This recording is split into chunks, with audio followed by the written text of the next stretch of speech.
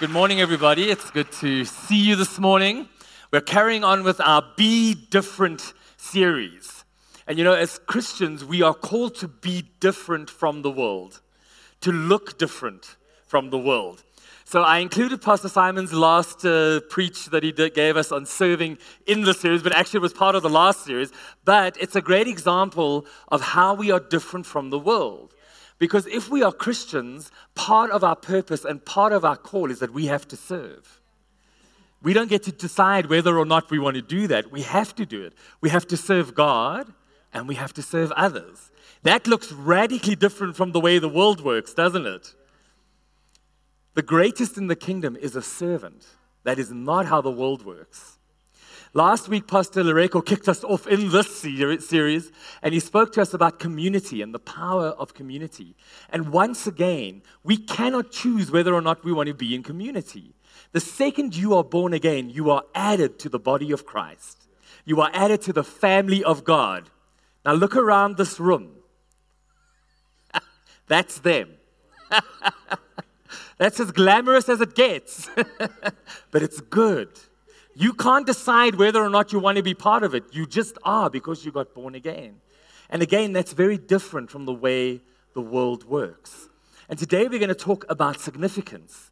And as Christians, we have a very different mindset around what significance is compared to the world.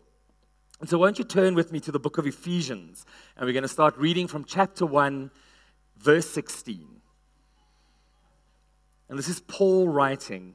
And he says, I do not cease to give thanks for you, remembering you in my prayers, that the God of our Lord Jesus Christ, the Father of glory, may give you the spirit of wisdom and revelation in the knowledge of him, having the eyes of your hearts enlightened, that you may know what is the hope to which he has called you, what are the riches of his glorious inheritance in the saints, and what is the immeasurable greatness of his power towards us who believe, according to the working of his great might.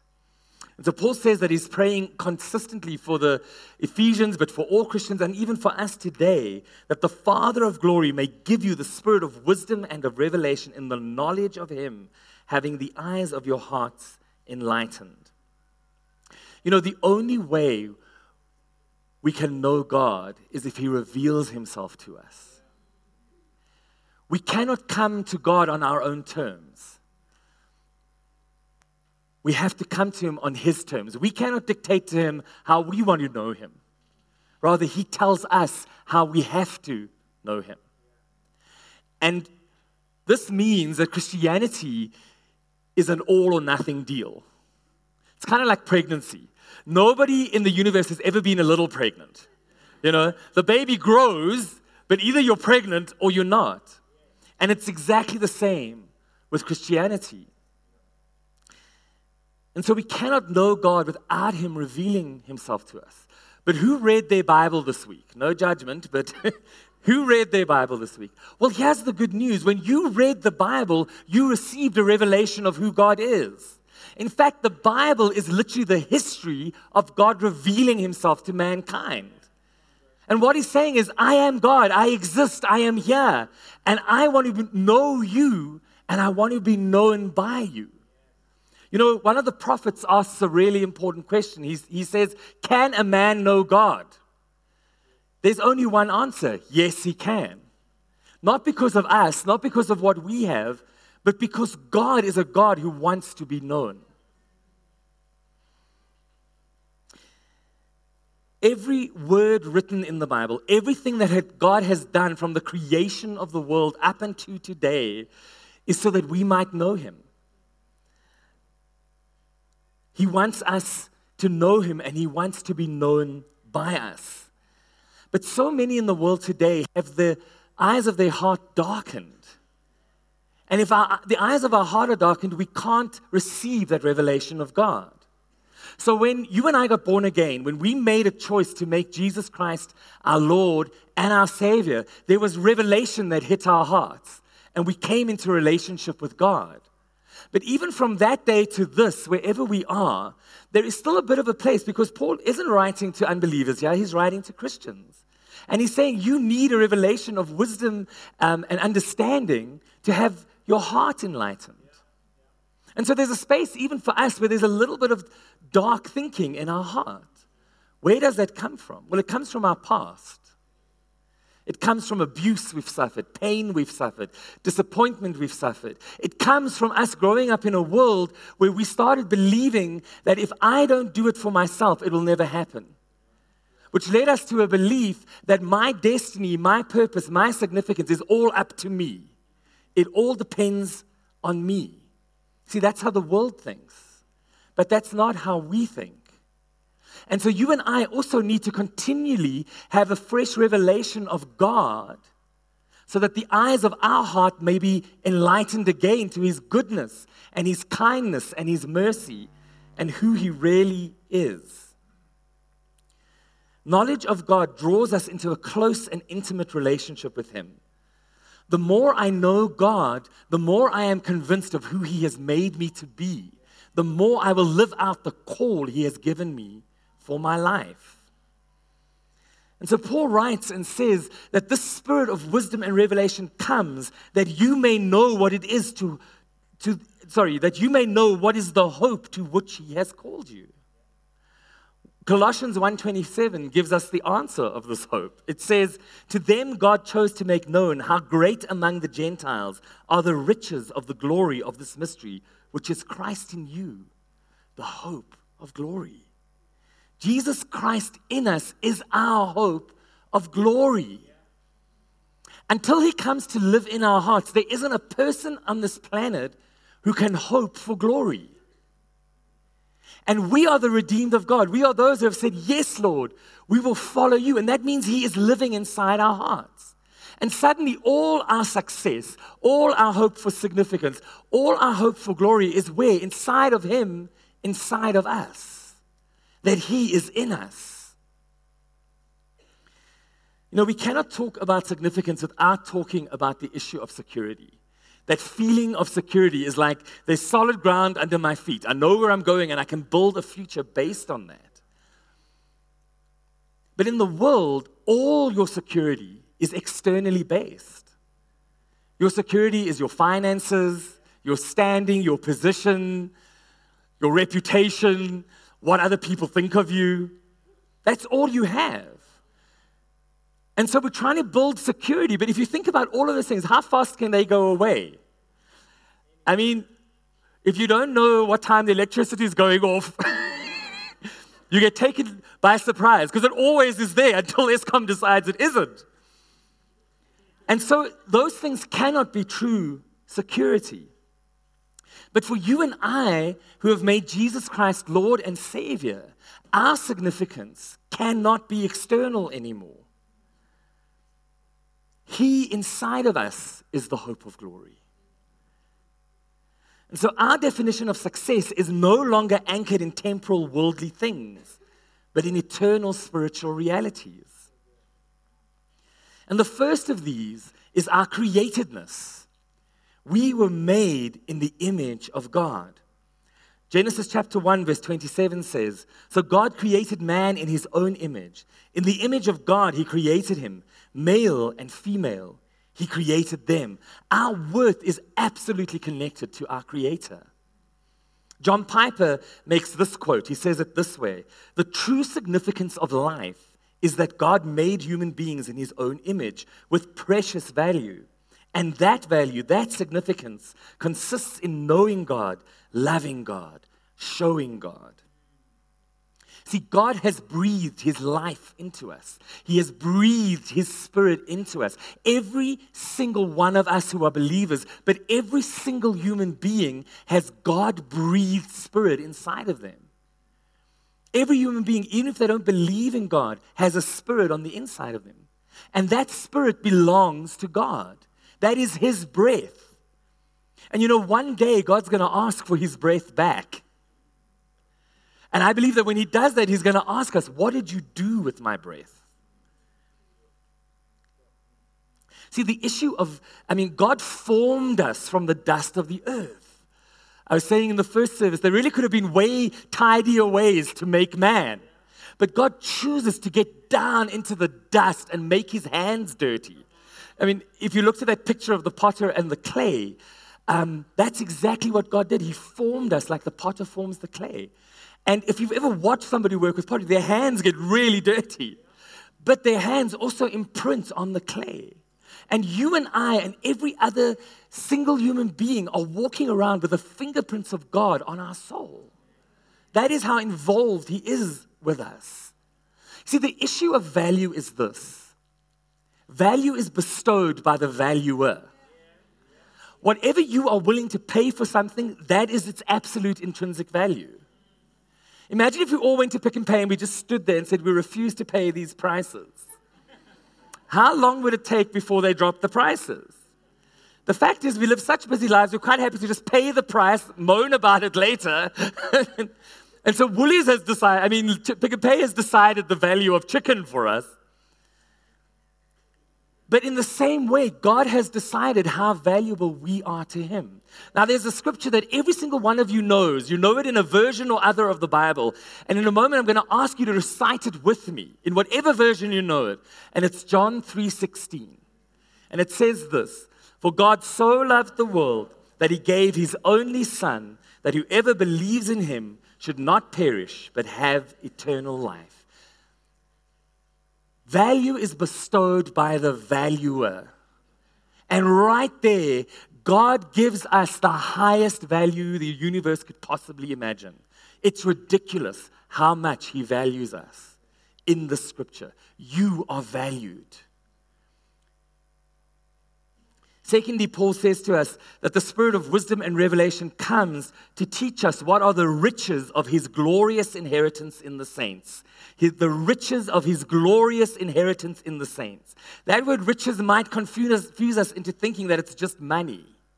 Money is the least part of His glorious inheritance in the saints. So a Catholic nun is teaching her catechism class of 9-year-olds, and she asks the all-important question, what is a saint? And little Bobby puts up his hands and he says, a saint is a dead Christian. And by their definition, he's right. But actually, you and I are the saints of God. It's got nothing to do with our behavior. Some of us most certainly do not act like saints. But it's got to do with the fact that we have entrusted our salvation into the blood of Jesus. That we are the righteousness of God in Christ. That is what makes us saints. And so, again, look around this room. Welcome to the saints. This is as glamorous as it gets. But it's so, so good. And as we're talking about significance, we have to talk about the issue of worthiness. And worthiness is not what I do, but whose I am. Acts 17 verse 18 says, "For in Him we live and move and have our being." In Him. Now, God created every single human being on this planet to be loved, to be seen, and to belong. He put that intrinsically in us. When we are loved, seen, and have a sense of belonging, it is the optimal environment, and we grow with a strong sense of significance, with a strong sense of centeredness. Now, no matter what family you came from, no matter how good they were, no matter how much they loved you, no family is perfect. So parents, the good news is you can't be perfect, because otherwise your child wouldn't need God. Do the best you can, but then teach them to love Jesus, because there's stuff only He will give them. That was for free. But the point I'm making is that every human being has a bit of lack in some of these areas. It's a sliding scale of lack, but we all have lack. To be loved, to be seen, to have a sense of belonging. And this is what we see happening in the world, because as soon as somebody feels like there's a lack in one of those areas, we will do whatever we need to do to fill up the lack. And that's dysfunctional behavior. We go to weird places to feel loved. We do crazy things to feel like we belong. We do whatever it takes to look so that people will see us. And we act dysfunctionally. But you see, when Jesus Christ came and saved us, of course, He saved us from sin, didn't He? But he also came to restore us into a full relationship with God, into absolute right standing with God. And part of that full relationship with God is that he loves us, that he sees us, that he has accepted us, that we belong to him. And this clashes with our past. This clashes with our darkened understanding because we believed a whole bunch of lies. So in a way, Bobby was right about dead Christians because all of us should have died to our past selves. To be saints, we should have died from our past. But that means letting go of lies we've believed, letting go of striving. I have struggled with this my whole Christian life, to just know that God loves me without the effort that I have to make him love me. That he just accepts me because that's his choice. And we have to make our peace with that you are loved, you are seen, and you have belonging. First and foremost, we get this from God. You know, God defines himself to us in very familial terms. He is Father, he is brother, he is friend, he is the lover of our souls. In healthy spaces, fathers protect you. Fathers show you the world. Fathers help you shoot out there and be what you're supposed to be because you've got their full support. Fathers affirm you. They tell you that you are loved. They give you identity. Brothers have your back on the playground. Brothers stand up for you in the fight. Friends recognize you and encourage you and inspire you. I'm not 100% sure what lovers do. I'm single. I think the fact that some of you are laughing, and I know you also shouldn't know what lovers are, but that's another sermon. But God talks to us. He reveals to himself in such intimate spaces.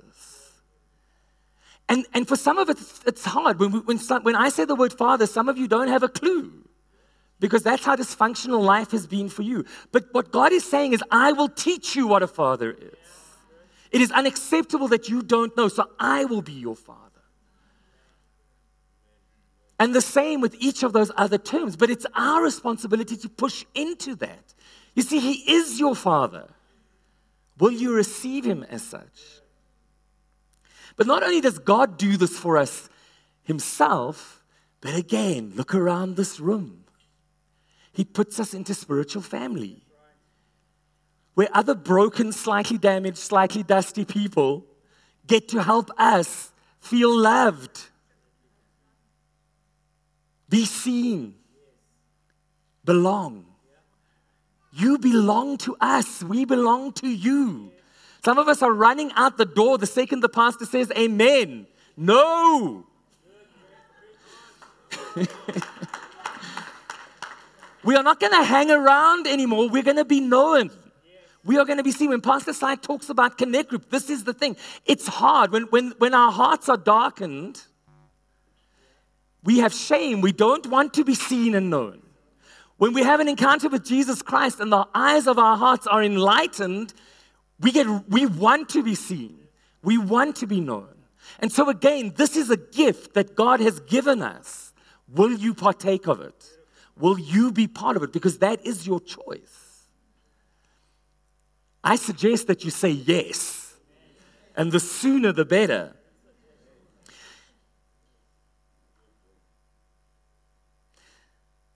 And so, if some of you are a bit confused about me using the word worthiness, I think I've explained it, but because we are built with the need for those things, every human being is worthy of them, okay? So in our context, the difference between worthiness and deserving, now let's just talk about it. None of us are deserving. When it comes to God's riches of inheritance, none of us deserve. We cannot work ourselves into them. None of us have entitlement. He is so good, he just gives it to us. So in our context, the word worthy means that we have worth, merit, or value based solely on the fact that we are created in the image of God and loved by him. Deserving is to be worthy of reward, praise, or merit based on standing or performance or the approval of men. And so we cannot and we must not strive for God's love anymore by our own efforts.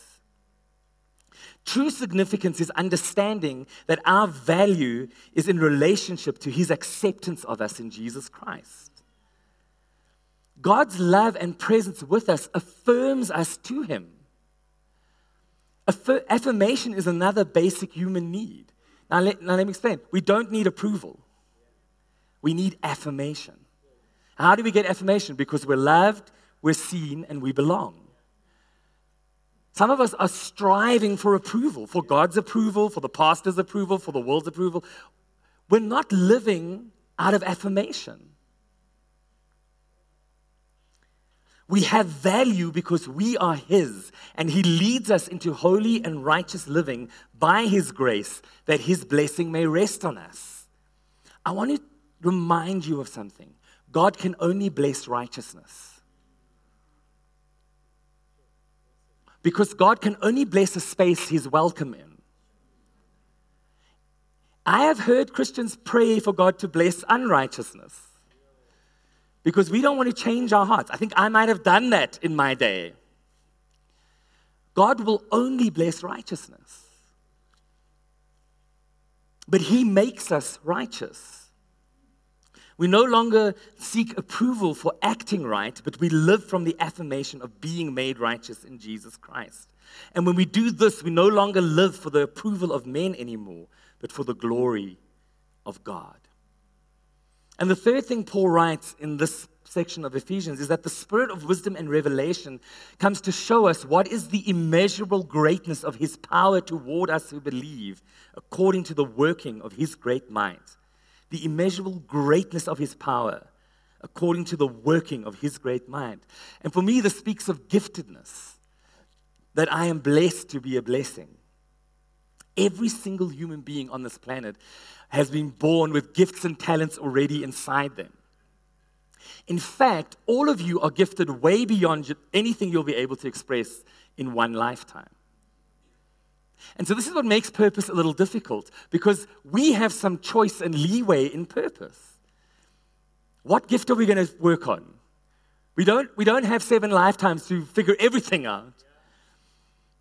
So in my high school years, I was good friends with people, and they got into ballroom dancing, and I sort of went along and discovered I had a talent for it, and I really enjoyed it. And so throughout high school, I was doing competitive ballroom dancing, and I was at the studio 5 times a week, competitions every weekend. I was a lot thinner back then. Competitive. And I was starting to build dreams and hopes around ballroom dancing, that I was going to be a champion, that I was going to become a world-class teacher, that I was going to open my own studio and be super successful, because that was my life. That was the one talent and gift I was giving expression to. And then in my early 20s, I had to work and figure stuff out, so I couldn't get involved. And over time, it just faded away. And today, I don't miss it at all. It was a valuable part of my life. It taught me stuff, but I don't miss it at all. I still love it when I get to see it on YouTube or whatever. It's great. But I haven't built my life around that anymore. Other talents came to the fore. Other things I didn't even know I had came to the fore. In fact, I want to say this to you. I turned 48 last year. And what I am beginning, yeah, all the over 40s are excited. All the rest of you are just horrified. What I have learned getting older is that in every decade of my life, God opens up whole new understandings of giftedness that I didn't know I had. And it's going to be the same for you. So God gifts us, and then we have talents that we can work on. And we must work on them, and we must grow them. But these gifts and talents, in and of themselves, cannot be our purpose. They are vehicles that God will give us to use to express the purpose He's given us. Because your calling is your whole life. It's not just one thing. And in the world, people define themselves by the one thing they're good at. I'm a dancer, I'm a painter, I'm a writer, I'm a cook, I'm a mom. That's all good and well, but what if you're trying to identify yourself by something that's really temporary? So my job before I started working for the church was at the Civic Theatre. I was an admin there, and we did opening night stuff, and I really loved it. It was a very creative environment, even though I wasn't being profoundly creative in that environment. But one of my favorite seasons at the Civic Theatre was ballet season, because we'd have troops coming in from Russia or England, and then often there would be live orchestras that would play. And so what I loved to do when the orchestra was practicing is at lunchtime I could go eat my lunch in the orchestra pit and watch the musicians. And so doing that, I got to see a little bit about how ballet works. And I imagine it's very much the same as professional sports athletes, for those of you who are more inclined that way. But what I began to realize is, to be a prima ballerina, you had to have about 12 years of training. And so girls start, little girls start at like 2, I guess. And so it was very possible. And then you became a prima ballerina around 19, 20, 21. But you only had 5 to 10 years at the most of being able to hold that position, because bodies grow old. In ballet and sports, bodies break a lot. And so there's a lot of injury. And if that girl defines her whole identity, purpose, and significance around being a prima ballerina, what does she do in 6 years' time?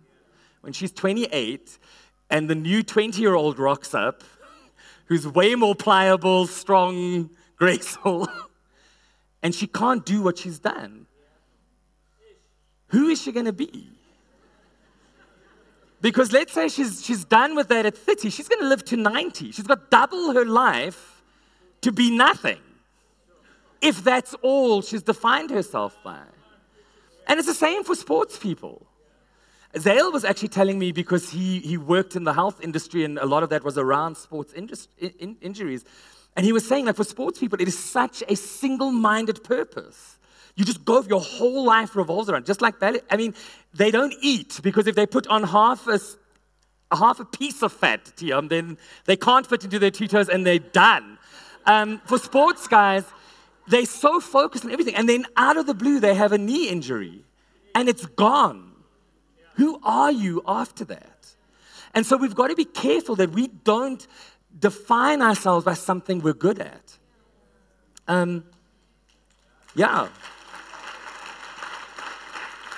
Now, just like gifts and talents, positions and titles are also not our purpose.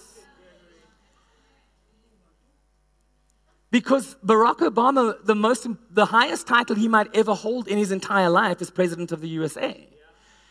He was that for 8 years.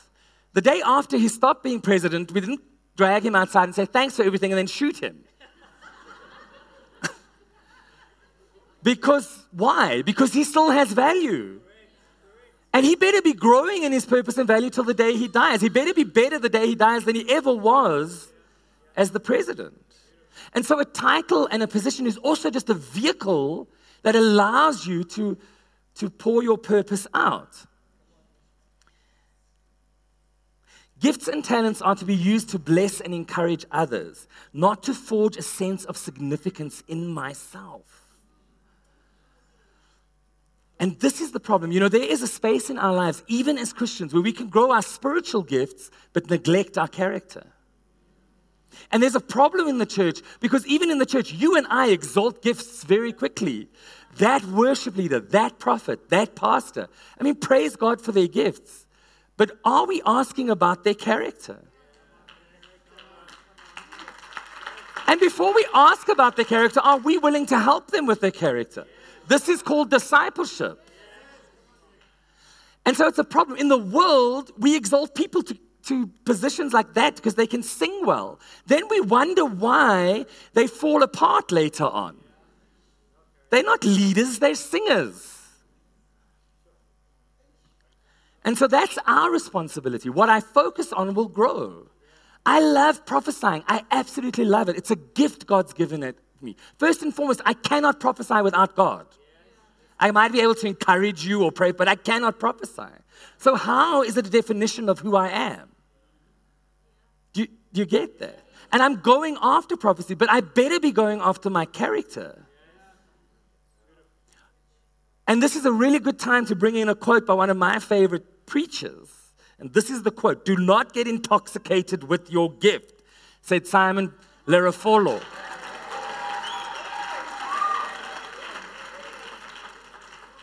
Just a little while ago. Romans 12 verse 3 says, For by the grace given to me, I say to everyone among you, not to think of himself more highly than he ought to think, but to think with sober judgment, each according to the measure of faith that God has assigned. And so using my gifts and talents for God and to bless others will always bless me and may even be able to make a living for me. But the gift makes me useful and a blessing. It does not add any value to who God thinks I am. Proverbs 11:25 says, whoever brings blessing will be enriched, and one who waters will himself be watered. And when we move in our gifts like that, when we are blessing others, blessing God, there is a space of affirmation that comes to us in the gift. And that's great, as long as it doesn't become a place of identity and significance. And so rather, we should seek to grow our gifts and talents as a way of revealing Christ to others. In conclusion, because significance himself has created me in his image, has invited me into intimate relationship, has called me for his divine purposes, and has graced and gifted me to serve him and others, I am significant. Amen. Let's give the Lord a hand. So I want to just pray for one thing as we close. So maybe just close your eyes and open your heart. Father God, I just invite you right now. God, would you come and just speak to us in the place of our worthiness before you, Lord God. God, where we have felt unloved, unseen, unaccepted. Holy Spirit, would you just show us those places now? And Father God, where we have gone to dysfunctional behavior to try and fill the lack of that, Lord God, would you have mercy on us right now? And just where you are, if you're realizing that you've looked for love in the wrong places, that you've sought approval more than affirmation, whatever it is, just confess that to the Lord and just give it to him. Just let him have it. Because God, today we know that you love us, that you see us, that we belong to you, Lord God. And God, we want to push into that now. Just say to God, in your heart, just say to him, I receive your love. I receive your recognition. I receive your belonging. And Father God, we are not going to live from any other space from today, Lord God. Help us, Lord God. Some of us need deep healing, but Lord, we know you're going to come. We know that in this community, God, we're going to help each other to feel loved, to feel seen, to feel like we belong, Lord Jesus. And I just rebuke any strategy of the enemy against any heart in this room that will lie to them about these things. You will not any longer. And Father, we just ask that we would feel your love, feel your recognition, feel your approval wherever we go, Lord Jesus. We ask for that in your mighty name, Lord. And then I want to just ask if there's anybody here who feels like maybe you have not yet encountered God in a way that has enlightened your heart, that you haven't really made him Lord and Savior. And if that is you, won't you please just raise your hand quickly? We just want to pray with you and just acknowledge you. Does anybody like that in the room? Just put your hand up. Tony, do you want to come up? Awesome. Well, I think we're done then. God bless you. Thank you.